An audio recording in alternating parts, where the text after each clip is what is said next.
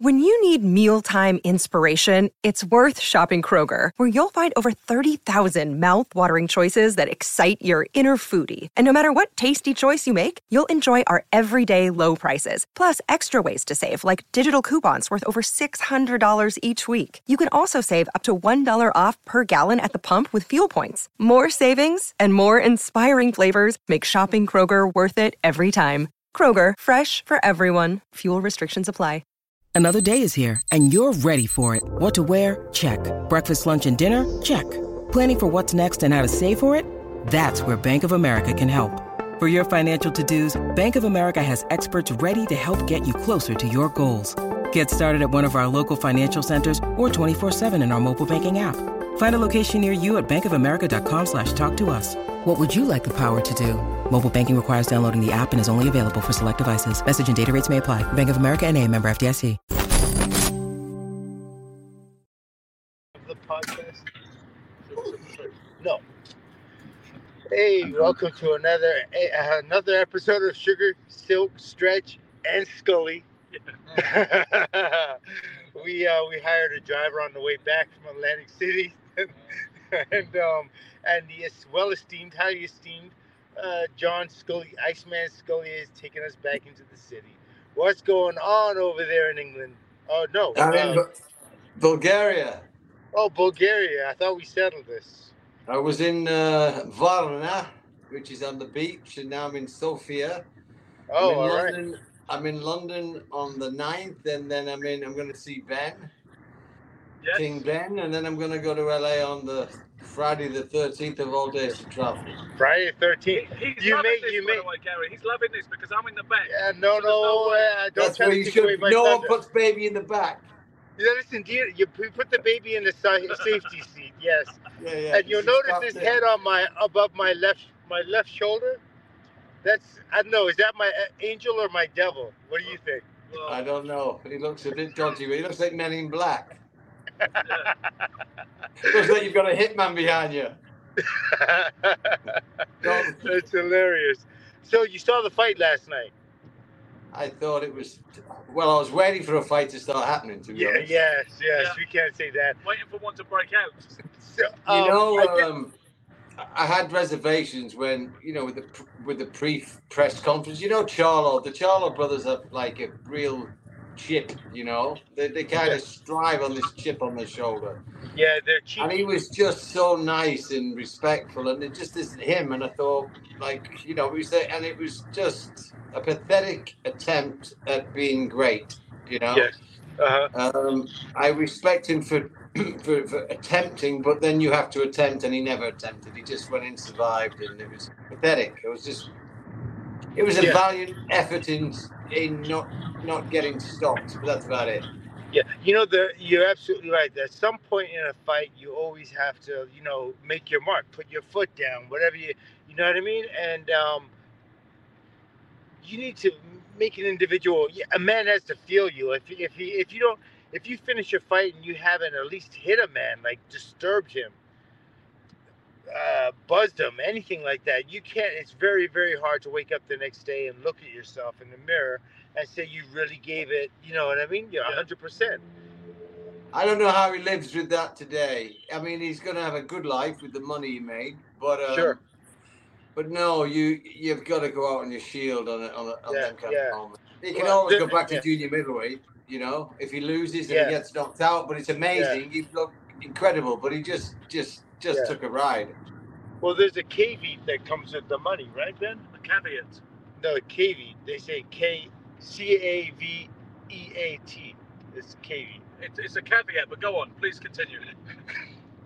The English people are always correcting you. I think because they invented the language, they have like this. No, they didn't. It was the north of England.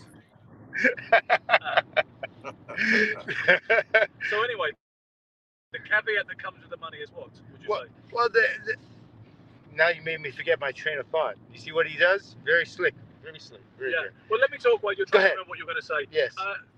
Gary, one person in our company last night compared it to Bone Crusher Smith's kind of non-effort versus Mike Tyson. And in the post-fight interview as well, Charlo, he seemed a bit upbeat, like a bit too happy to have simply been there and lost some points. which I said he would, by the way. So I'm on the scoreboard. Don't you forget that. But no, it looked like he wasn't fighting to win, Gary. Did it not? No, me and Michael, we dared to be great last night. That's why we lost. Great, yeah. But we lost on our shield. We both knew, before you say we, wait, we is French. Before you say we, you have to admit to the I, and then you can say we. Yeah. I. Yes, okay. And I had a friend who was with me, but I'll go separate right now. We all knew if we were putting the house on it, we would all have bet Canelo. But I still would have give Charlo a chance if he tried. Yes. But he never. And when he did let his hands go, he landed. And it was just pathetic. It was just a pathetic backward step, survival, and a very bad representation of himself. He set up the story for the hero brother now, the real 168, to have a go. And if he has a go, it may be interesting. But he doesn't seem to be any shape to do that right now. I just saw him on YouTube. He was worse than me on the podcast the other week. He was talking. I gave my brother a shot. He seemed like he was out of it. So I don't think he's in any position to fight yet, whatever he's going through. But no, it was sad. At the press conference, there was no disappointment because he showed he never thought he was going to win. So there was no real disappointment. He got what he knew he was going to get. And his victory seems to be that he lasted 12 rounds. Yeah. Well, if you know what, you have to go out on your sword, on your shield. I'm sorry, you have to go out on your shield in order, like, you're gonna replay that fight over and over. As a fighter, you're gonna replay that fight over and over again in your mind every day for the rest of your life. And your children, your brothers, your mother, your father, everyone's gonna see it, and that's what's gonna define you. And that's one of the things, like, when you show that character, when you show that fire, people can respect a loss. If you try, people can respect a loss. But if you go out there without even that effort, without, we paid you a ton, it's not even we paid you a ton of money. It's you just did this to yourself. The biggest fight of your life, and you can't get up for it. I mean, I don't get that. Like, he gets his shot. Sorry, Ben. Did he taste the power in round 1 or 2? And did that change his whole attitude towards the fight, do you think?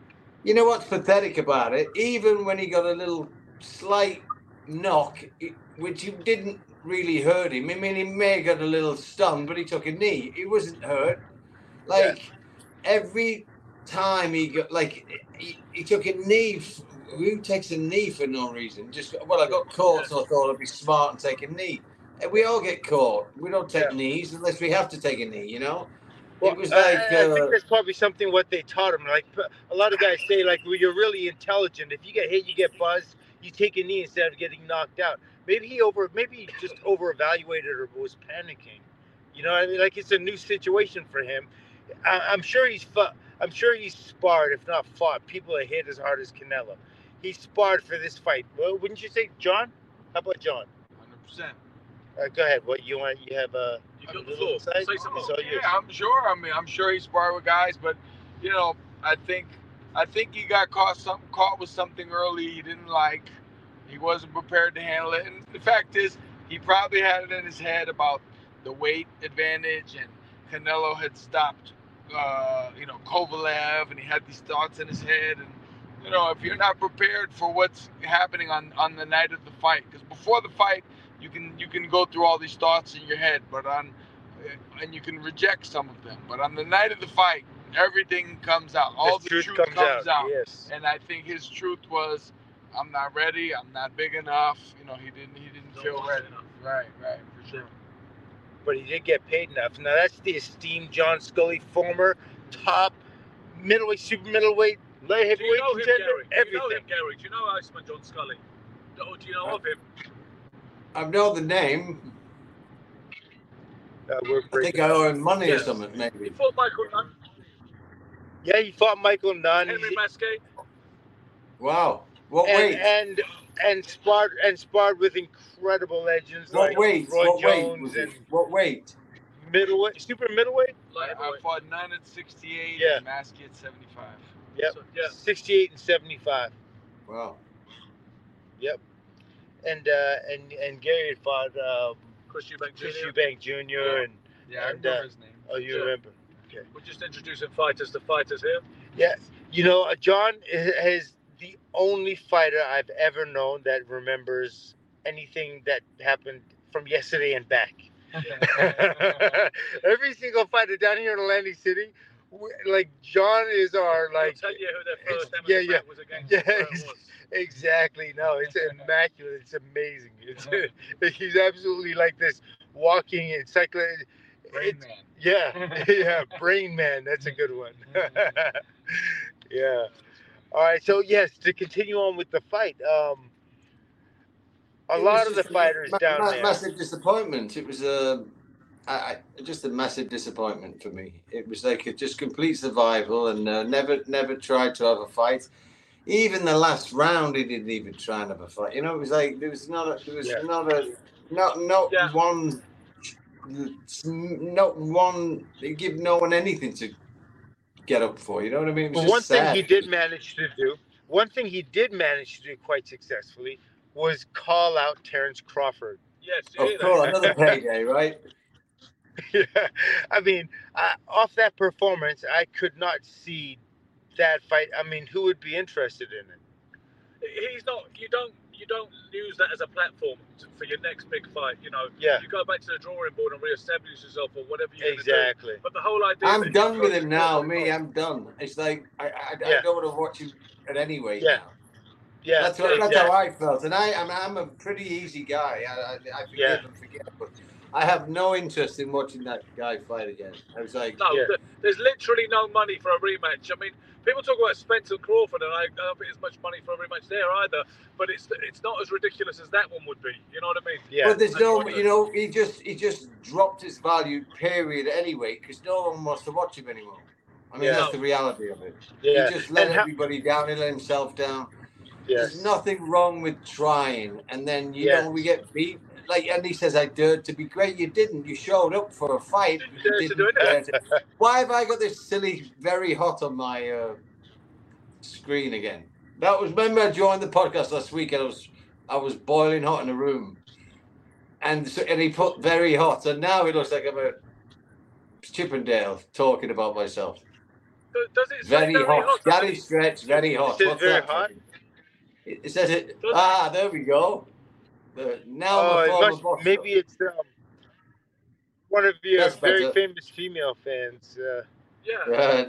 Is it just changed literally now? It's changed. It's just changed. I can't see what it is. How odd was that? Yeah, well noticed.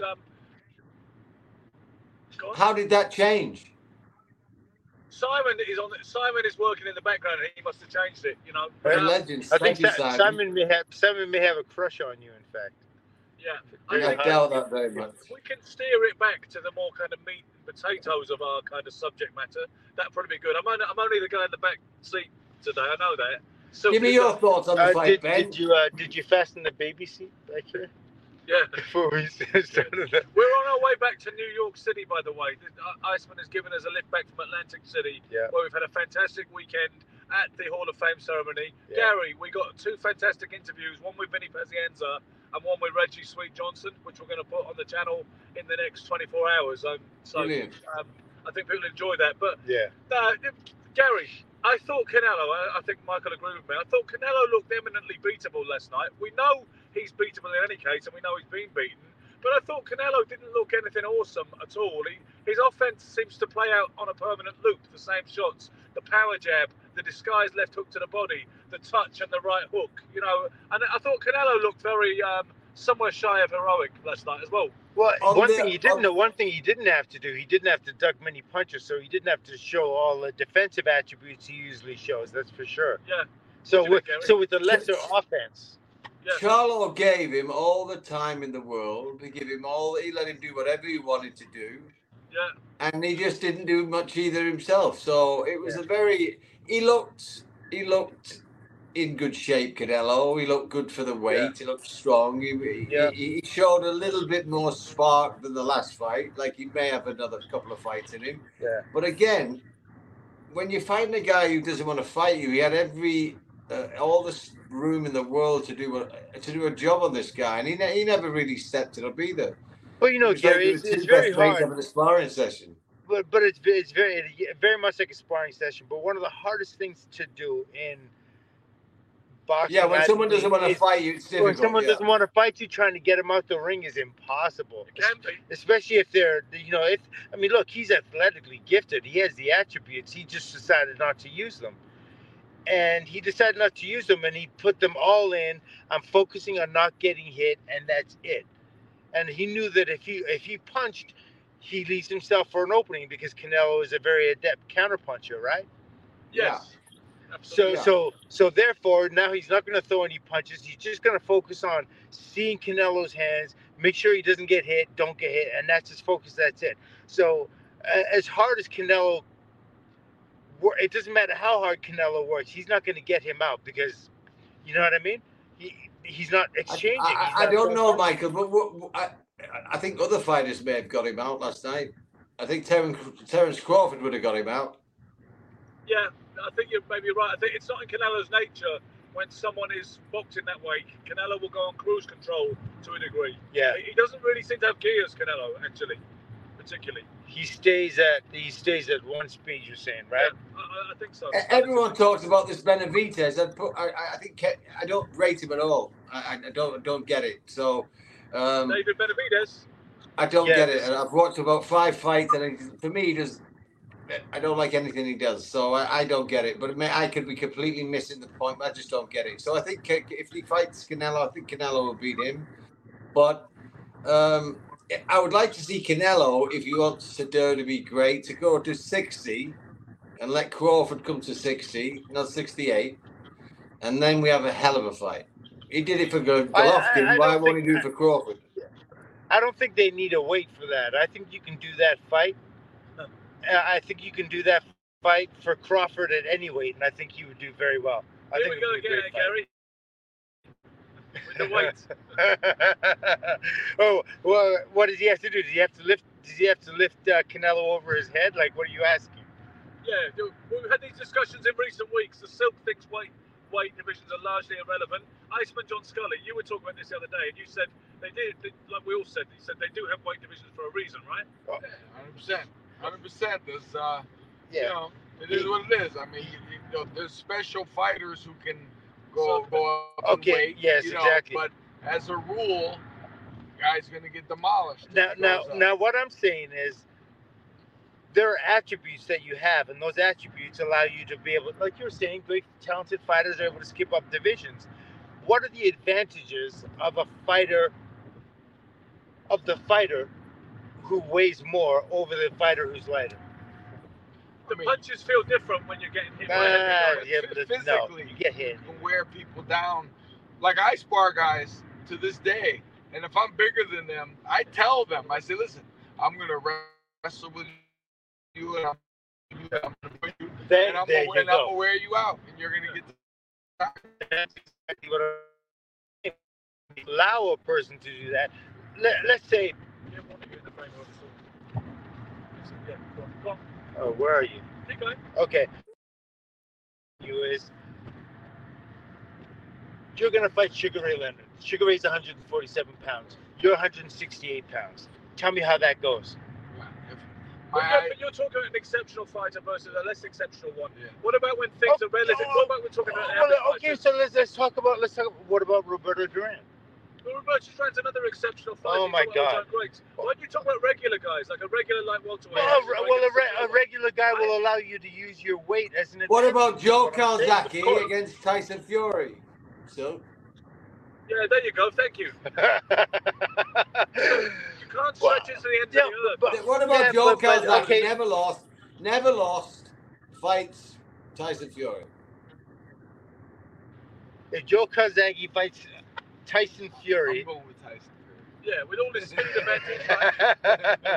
Okay. But Joe's the better fighter. Matter of fact, I'm betting my life on it. Yeah, close, and all my money.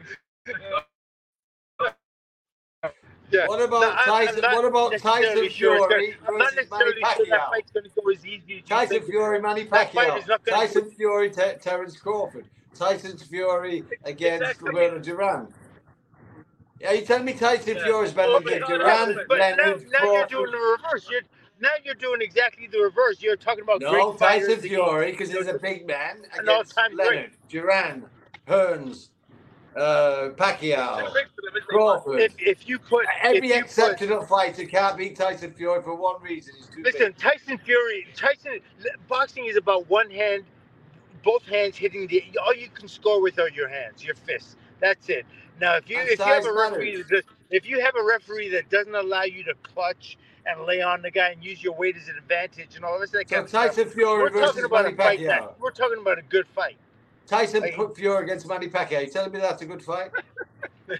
Well, I mean, there's a huge exaggeration of height and okay, Tyson Fury against Joe Calzaghe.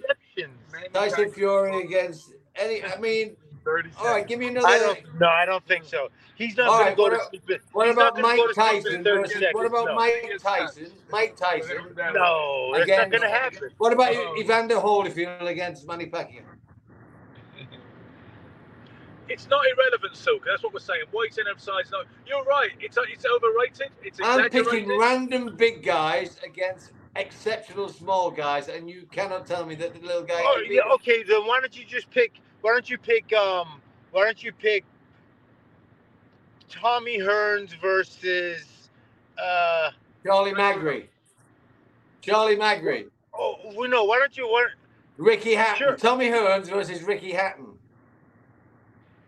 Well, again, you're talking about abilities, and it always comes down to attributes. Yeah, that's not. It should always come down to attributes. Hearns and Hatton could have fought a welterweight. That's normal, and Hearns would have destroyed him. There's nothing to do with weight. I mean, boxing has always been about the skills, unless I mean, with weight advantages, weight matters. I don't know. I just don't see it. So I don't see it because I've seen too many fighters go in the ring, even in sparring, and. Oh, okay. Let's look at this one. Heavyweight. Let's look at this one. You're lightweight. I'll give you a great example. I'll give you a great example. Let me give you a perfect example. Jamel Charlo versus Canelo Alvarez. Undisputed against a guy 2 weights above him, and he never even had a fight. Tell me that was the that wasn't it.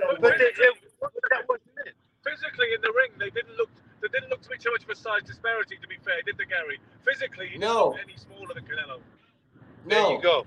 Tell him, Ben. No, but the whole site, he was beat before he got in because of the weight, because of this whole thing about going up 2 weights. I mean, the first thing he said on the press conference, I went up 2 weights, I dared to be great. It's all fucking bullshit. But the reality is what beat him mentally was the weight. That's exactly what it is. That's he's just trying to save face with that saying. He's giving people back what he heard, what's already been funneled towards him. Funneled to him, but ultimately they were the same. They were pretty much the same size. They both came in at 167.4. There you go. So they scaled the same at the weigh-in. Physically, it didn't look like Canelo was any bigger. To be fair, so I don't think that was an example of it being a bridge too far or a step too far because of weight.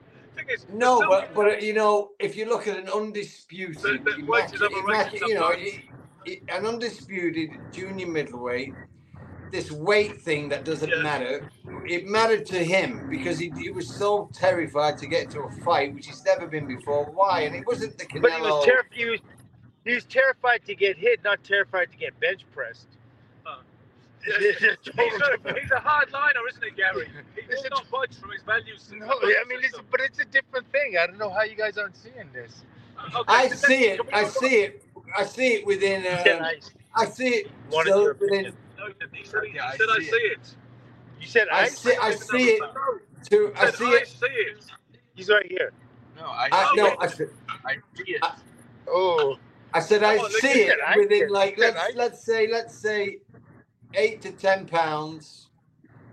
I don't think that the weight is so massive in, let's say, one division up, maybe 2, but when it gets beyond 2, it gets to be very much an issue.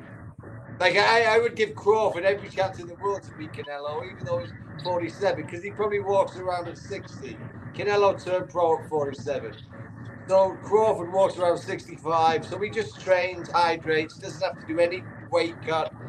He would fight Canelo as if he's in the gym every day, eating grapes like the third, fourth week in camp. He would be strong, he'd be great. It wouldn't kill him. So I think Crawford can do it. He can do that way.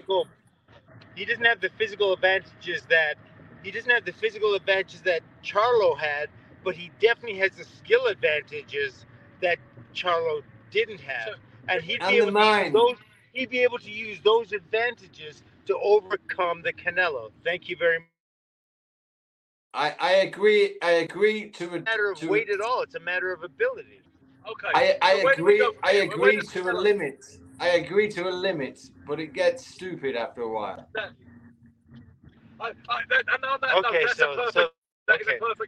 a balance. I agree with Gary totally that I agree to a certain limit until it gets stupid and ridiculous. Now, where does Canelo go from here? I mean, one thing that seems apparent is that he's still hungry, and this is his life. Boxing is his life, as he said afterwards in a post-fight interview, and this is still what motivates him. You know, he had the life force behind him, and I think he wants to be around for a long time. Yeah. What do you think is next for him, perhaps, Gary? Or speak up. We can't hear you from back there. Really? I can hear him. I think the most credible thing he can do now. I think the most credible thing he can do now is put it to rest and fight Benavidez. And then I think that would be the credit. That would be the class thing to do. And I don't think he has an issue with Benavidez at all. But that's me. But he may take the gravy train and he may go and say, "Well, if Crawford wants to fight me, I'll fight Crawford." But I think Crawford's got a commitment with Spence. So if that's the case, then Canelo be completely open to do whatever he wants because he can. He's in that position. If he wants to really show the world he's the man, put Benavidez to rest, and then he can do whatever he wants. You know. Then there's no questions asked anymore. But there's always going to be this nagging Benavidez on his plate if he doesn't do it. And he's more than capable of beating Benavidez, I think. Yeah. And, you know, I don't think he needs to be in the ring with Dmitry Bivol ever again. And this man who's driving us right now trains Artur Beterbiev, and I don't think he'd be too keen for that fight, would he, John? Who would be? Canelo. I don't. Canelo doesn't even mention Arthur's name. Never. like that tells you all you need to know right there. Exactly. Yeah. And neither should he. I don't think it makes sense. What does Charlo do now, Ben? Charlo, well, he's still the three-quarters champion, light middleweight champion of the world. He's got options there. I mean, I think the next deal will be realistic, and I think better for Crawford. I think Crawford will fight him next. Well, what about Zhu? Tim Zhu is waiting there for Charlo because he entered the ring as an undisputed champion last night, Charlo, and he was announced as one. But the WBO stripped him of the title during the fight, from what I understand. And now Tim Zhu is, I believe, he won the WBO interim title. I believe it's hard to keep up with all of this thing, right, Ice? But that fight is very much hot and meaningful for Charlo. And a lot of people have, set a lot of store by Zhu. I guess that's the fight that a lot of people would like to see next, and it would be a good fight for him to kind of rebound from, and to try and sort of wash away the taste of that Canelo sort of poor effort. Well, he's gonna have to live with that for a minute, that's for sure. What's Crawford gonna do next? Crawford, you were talking at Spence, rematch clause. I hope that doesn't happen because I don't think there's any anticipation around it. Spence was completely smashed to pieces and Spence looked like he shouldn't be boxing at all in that last fight for whatever reason, right? And you know what? Ugas fought last night. His Crawford? Ugas fought last night against the guy. That's what I said. What was his name? Ramos. Echo. Yes. Yeah. I don't know if it was Ramos. No, Jesus Ramos was the guy for Lubin, sorry. Yeah, exactly. Who did Ugas fight last night? You're asking the wrong one. I wish you hadn't brought that up, really, because it makes us look amateur. We don't know who fought who on the fucking card that we watched from the Hard Rock Casino. But if you don't know it, don't mention it, I would say. You're the brains of the operation. Yeah, and I'm stuck in the back seat. You're leading the show. because of circumstances beyond our control today. So why is he in the back, Michael? Say something good. Well, how did you get him in the back? Just gave him his bottle, warmed the bottle up for him, put him in the back. Yeah, I'm there yet, though, Gary. But I can see New York City on the skyline. But are we there yet? This is yeah. Did you guys say that in England? Yeah, are we there yet? This is the kids say, I believe. Yeah. Wow. Yeah. How long's the drive? I thought that was a complete American saying, kind of. No, it's an English saying as well. So, quickly, perhaps we won't go on forever this weekend because we're in a car this particular episode. But what about Tyson Fury versus Alexander Usyk then? You wouldn't have escaped the news over the weekend, Gary, that the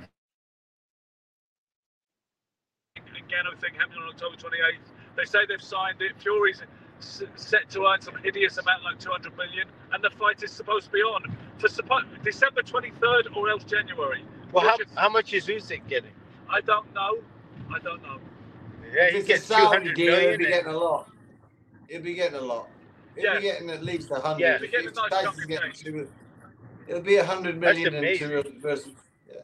It's fantastic for the sport, but Usyk's going to get a pace for the two fighters. I don't know about the sport. Yeah, Usyk gets beat in that one for sure. No, you really think so? You think Fury's going to go to his body? Number one, he can't hurt Fury if Fury ties his hands behind his back. That's the first thing. So he's no chance of getting him out. When you get Deontay Wilder, can't hurt him. Can't put him out. Please, Usyk doesn't have a prayer. After the last performance, complaining to the referee every 2 seconds and then taking a dive for 20 minutes with his low blow, it may have been borderline, but it certainly wasn't in the nuts. He played it like it was in the nuts. He lost the fan, and I was such a big fan before that nonsense. So time and truth always meet, So he doesn't have a prayer against Tyson Fury. And one thing Tyson is he's a brilliant boxer, but he's also a brilliant roughhouse. He'll do all the things that Usyk doesn't want him to do to him. He's spiteful, Tyson. So that's not going to be a good night for Usyk. I promise you. And what do you think, John? I like Fury. I still like Fury. Yeah. I think he's too long. I mean, he's too big. Too big. The reach. Usyk is a good boxer, all that tricky stuff. Yeah. But I don't think he can do that with Fury. I think Fury's too rangy for all that. I think so. Okay. And Ben? I fancied Fury before the Usyk fight, and even more so afterwards. I do think it's not just about size; it's about his coordination at that size and his attributes and his ability that Fury has.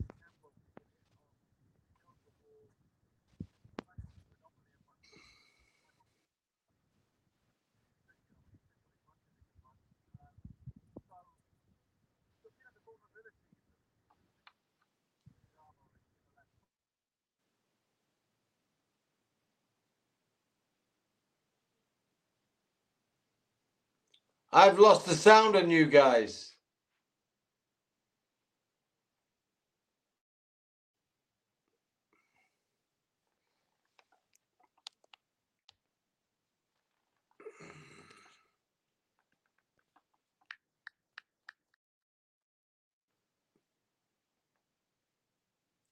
I've lost the sound on you guys. No sound.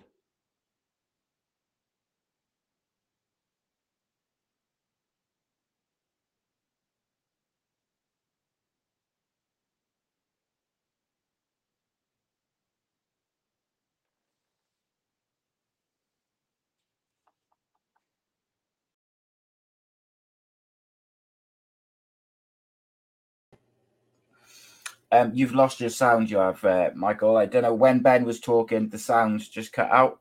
You might need to go out and then come back in, that's all.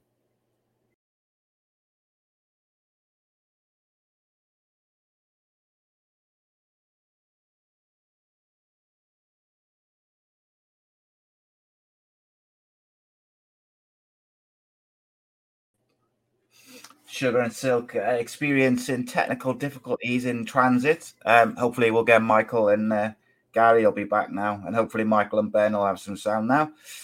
Gary, they still haven't got any sound, my friend. So experiencing some technical difficulties on the travelling. In the meantime, while they try and sort that out, are you going to take over, my friend? Yeah, I'm just going to keep going from it. I'm obviously just a host. I don't really know a great deal about boxing to a certain extent. I was just wondering, though, do you think there's any way that Usyk can find a way to? No, and this cut into Michael's ridiculous argument on size. If I said to Michael, I was going to ask him just, okay, Michael, who would you say is the technically better fighter, more skillful in Fury and Usyk? And he's going to say Usyk because they all say Usyk's this genius, brilliant tactician, technique. He's got all these tricks, and he's a genius. Mm-hmm. The only way the Fury massive advantage is the size. I mean, it's obvious, So size does matter. If Usyk's the better fighter, and he's not that much smaller, but he's a considerably smaller. You know what I mean? So it just runs into Tyson's just going to be too big. He's got the tools, but even if Usyk has the edge in skill, the size will absolutely matter. It just will. That's interesting. Did your opinion change after Usyk's most recent performance? Obviously, there was a lot of criticism of him from that last performance with the low blow and all that sort of stuff. Before that, did you give him a prayer, or was it kind of still? Well, let's be honest. He's not. Who's he fought? Let's be honest. The first fight he fought was someone's son. Who was it? The first fight he fought was a very much a easy fight at heavyweight. Was it someone's son? I can't remember. Famous boxer's son. I'll double check that now, but yeah, I think so. And it was a very average performance. Mm-hmm. And then after that, he fought Chisora, who everybody's beat. I love Chisora, but everybody's beat him, and it was a split decision. And everyone said Chisora beat him. Then he beat Joshua, I guess, conclusively, but not dominantly. And then the second fight, Joshua was much more competitive, but he beat him again. But he struggled both times against Joshua. Joshua's been knocked out by Andy Parker. So it's like at heavyweight, he's not really shown too much to me. He struggled a little bit. And then he fights Daniel Dubois, who we all know that Joe Joyce destroyed. And it was very competitive and very controversial. So every heavyweight fight he's had, there's been some kind of doubt for me. So now he's finally going to fight, if he is, a dominant premier heavyweight. And I think when that happens, Tyson Fury, you will see exactly that he's not a heavyweight, Usyk, and he shouldn't be a heavyweight. And he's not going to dominate like he did at cruiserweight with the heavyweights. No chance whatsoever. Yeah, I think it's going to be. I always thought it was going to be difficult for Usyk to implement the skills that he's got in that heavyweight division because of the additional reach and weight and all these things. But obviously, listening to people like Michael and people who've got a lot more boxing knowledge than me, they sort of would say, that his technical skills will shine through and things like that. But to me, Tyson Fury he's such a good boxer. He doesn't move like a man who's not far off 7 foot, like he's so big, but he doesn't move like someone who's that big. His head movement and his footwork is not that of a traditional heavyweight, at least in recent times. I mean, I can only speak from experience. I know if you look at my career as a junior middleweight, I was pretty unbeaten. One loss with a cut, which I still dispute, because if you watch the fight, it's a class of heads. It should have been a non-contest. First minute, 2 minutes, whatever, bang, heads, cut, stop the fight. I was way on top against a very picked opponent. To build my career, it was not like a fight I was supposed to lose. But I don't know how they called it a loss rather than looking seeds to class heads. But so before that, I had not lost in years, amateur and professional, at my weight. Every fight I ever had, even the fight I won on points, everybody I had over at least a couple of times. They went down, dropped them at least a couple of times. And every junior middleweight I ever fought, I either knocked out or beat on points. And when I beat them on points, I had them over. And then I fought Eubanks, and it was very different. I wasn't as effective. I felt the strength difference. I felt the weight. He was just a bigger man, and I was less effective. And he was, it was a completely different ball game. And I know Eubanks was a big middleweight. He fought at super middleweight. He fought at light heavyweight. I mean, when you think he was a comfortable light heavy, and then he wanted to fight Tyson at heavyweight. So, when you think about it, I'm fighting a light heavyweight, and I turned professional at welterweight. So, I knew when we met, early in the day, we shook hands. It was like grabbing hold of a fucking melon. His hand was 3 times bigger than mine, and I thought, he's a bit bigger than I thought. But it mattered. It mattered, and it was the weight was important. So I know it makes a difference. I was very comfortable at junior middleweight. Just couldn't get the fights I wanted. Either the champions had the same promoter as me and they wouldn't put us together, or there was all the politics that take place, which was the reason I got out the game. Was not because of the love of the fight game, but it was because of the politics involved. And so it's frustrating when you get to a level and then you've got to move up to get a shot at a title because you can't get at your own weight. Yeah, of course. And I think, sorry to interrupt you, I was just going to say, no. I'm a big MMA fan, and one of the things which I often sort of talk to Ben about is that in MMA, generally speaking, the best will fight the best. And if you become just under that sort of very elite tier, you get to fight those guys. It's very rare that the fighters avoid each other. Whereas in boxing, I think the thing which sometimes turns people off, certainly like maybe the casual fans, if you like, who watch the big fights and then sort of dip in and out of it, they get a bit turned off by it. Like even, we still haven't seen Fury versus Joshua all these years later. And it kind of, I think it frustrates people. So I can only imagine what it's like for a boxer who's dominating and doing well in his division or his sort of part of the world or whatever it may be. And he wants to make that step up, but he can't get a fight. And then you've, like you say, you've got to move up and then you're at a disadvantage straight away, aren't you? There's a rule that we don't talk about sparring. You know what I mean? It's like an unwritten rule. We've all sparred with each other, and we don't talk about it. And I abide by that rule. But I was asked to work with a world champion in my weight who was having a defense against a southpaw, and they asked me and I was in decent shape. I wasn't training for a fight, but I think I'd fought not too long before and I was getting back in the gym. I was in pretty good shape, but they asked me to come in and would I do a few days because the guy couldn't get sparring. And so I went in and knocked him spark out. And it was a big issue because he had to fight and I don't think he quite recovered and it affected the fight. He fought the fight. Again, I'm not going to get into who it was. But how frustrating is it for me knocking out the world champion at my weight in the gym, and my promoter was in the gym watching it and still couldn't get me a world title.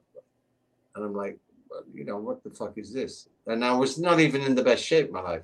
So, it happens and it happens for so long and it takes you so long to get there. And when you finally, and then you're hovering and waiting and they keep, and the problem you have, let's say you're number one contender, the champion wins the title. He has 6 months to defend against the number one. In that 6 months, he has every option to make it voluntary against anyone in the top 10. So after 6 months, mandatory fights the number one.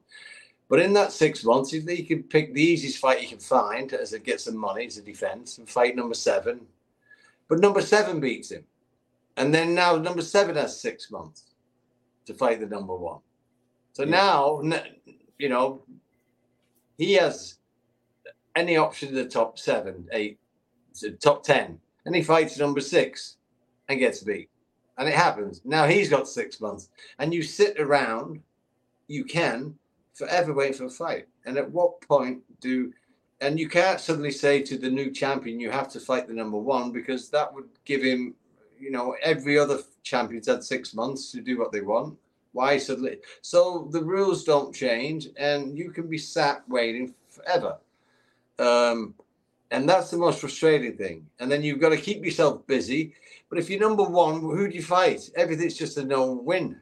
If you get beat against number 6, you're fucked. So you're trying not to fight because there's no value unless it's a title fight. So you're sat, and you know, time goes on and the frustrations, and then you think, and then people start to go to different weights, and it's crazy. And that's why I think MMA has been so successful, is because what's amazing is the best fight the best, but they can't wait to fight each other. You know, it's like it's like the Wild West. As soon as the next big deal, everyone wants him, and he wants anyone, and they're like the best against the best against. They last they don't last a long time. Look at our boxing world champions. We've had many champions who've held the reign for years. You've not seen many MMA guys hold it for years. It's like 1 or 2 defenses, it changes. You get an exception, John Jones. You know, Ronda Rousey was the most dominant female. 1 defense, the 3rd one, done. Then Holly Holmes, she's the dominant, gets beat Nunes. Yeah. Now Nunes is out. In the end, don't they? Yeah, John Jones is the only living dominant, you know, MMA fighter. Conor McGregor was a blaze of fire.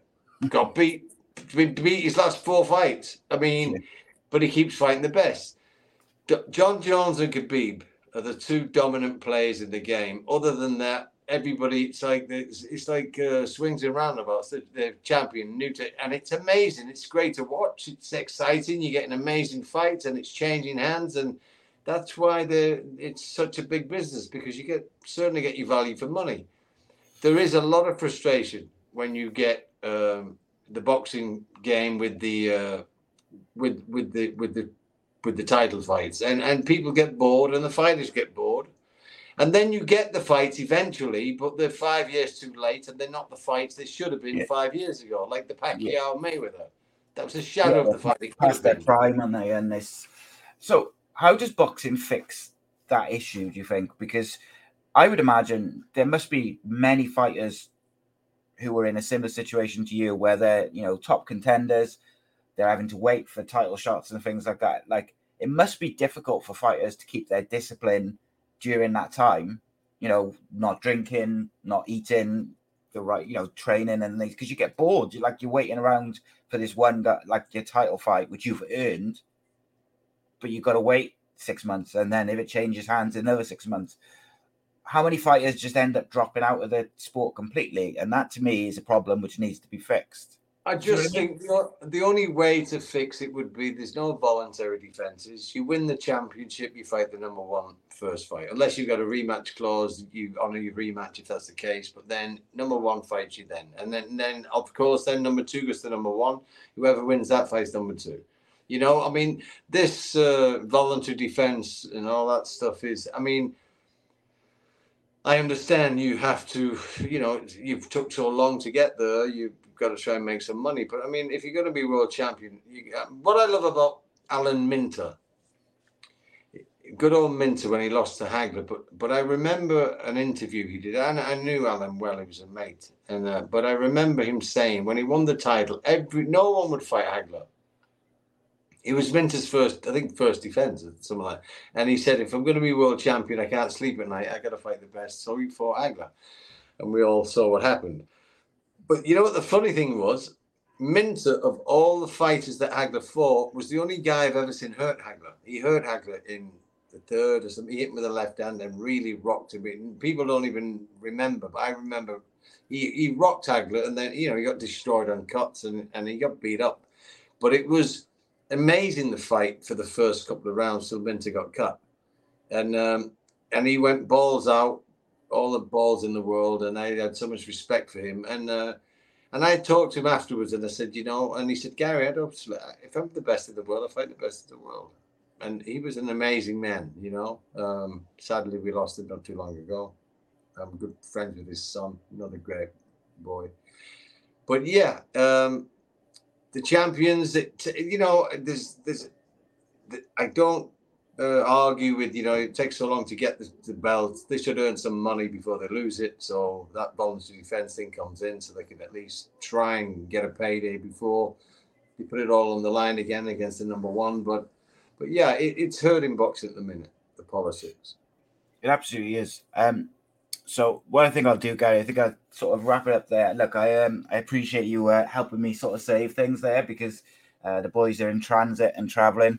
I wasn't expecting to be on camera. Sunday is my evening for hiding behind the camera. But however, got to do what you got to do. And I've enjoyed talking to you, mate, and really listening to you talk about boxing is something. It's one of my favorite things to do on a Sunday evening. So appreciate your time.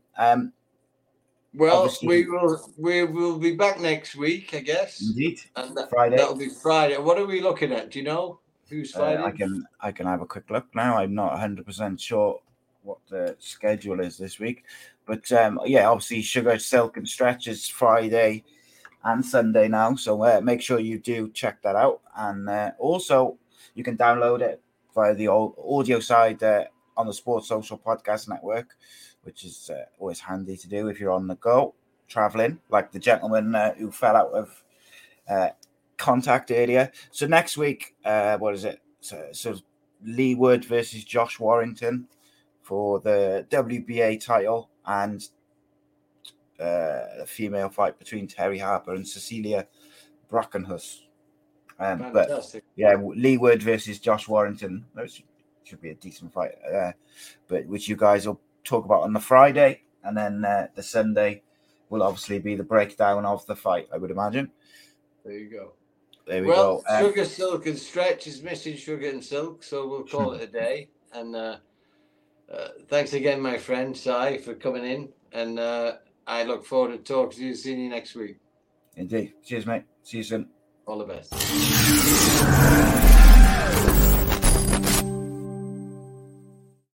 Sports Social Podcast Network.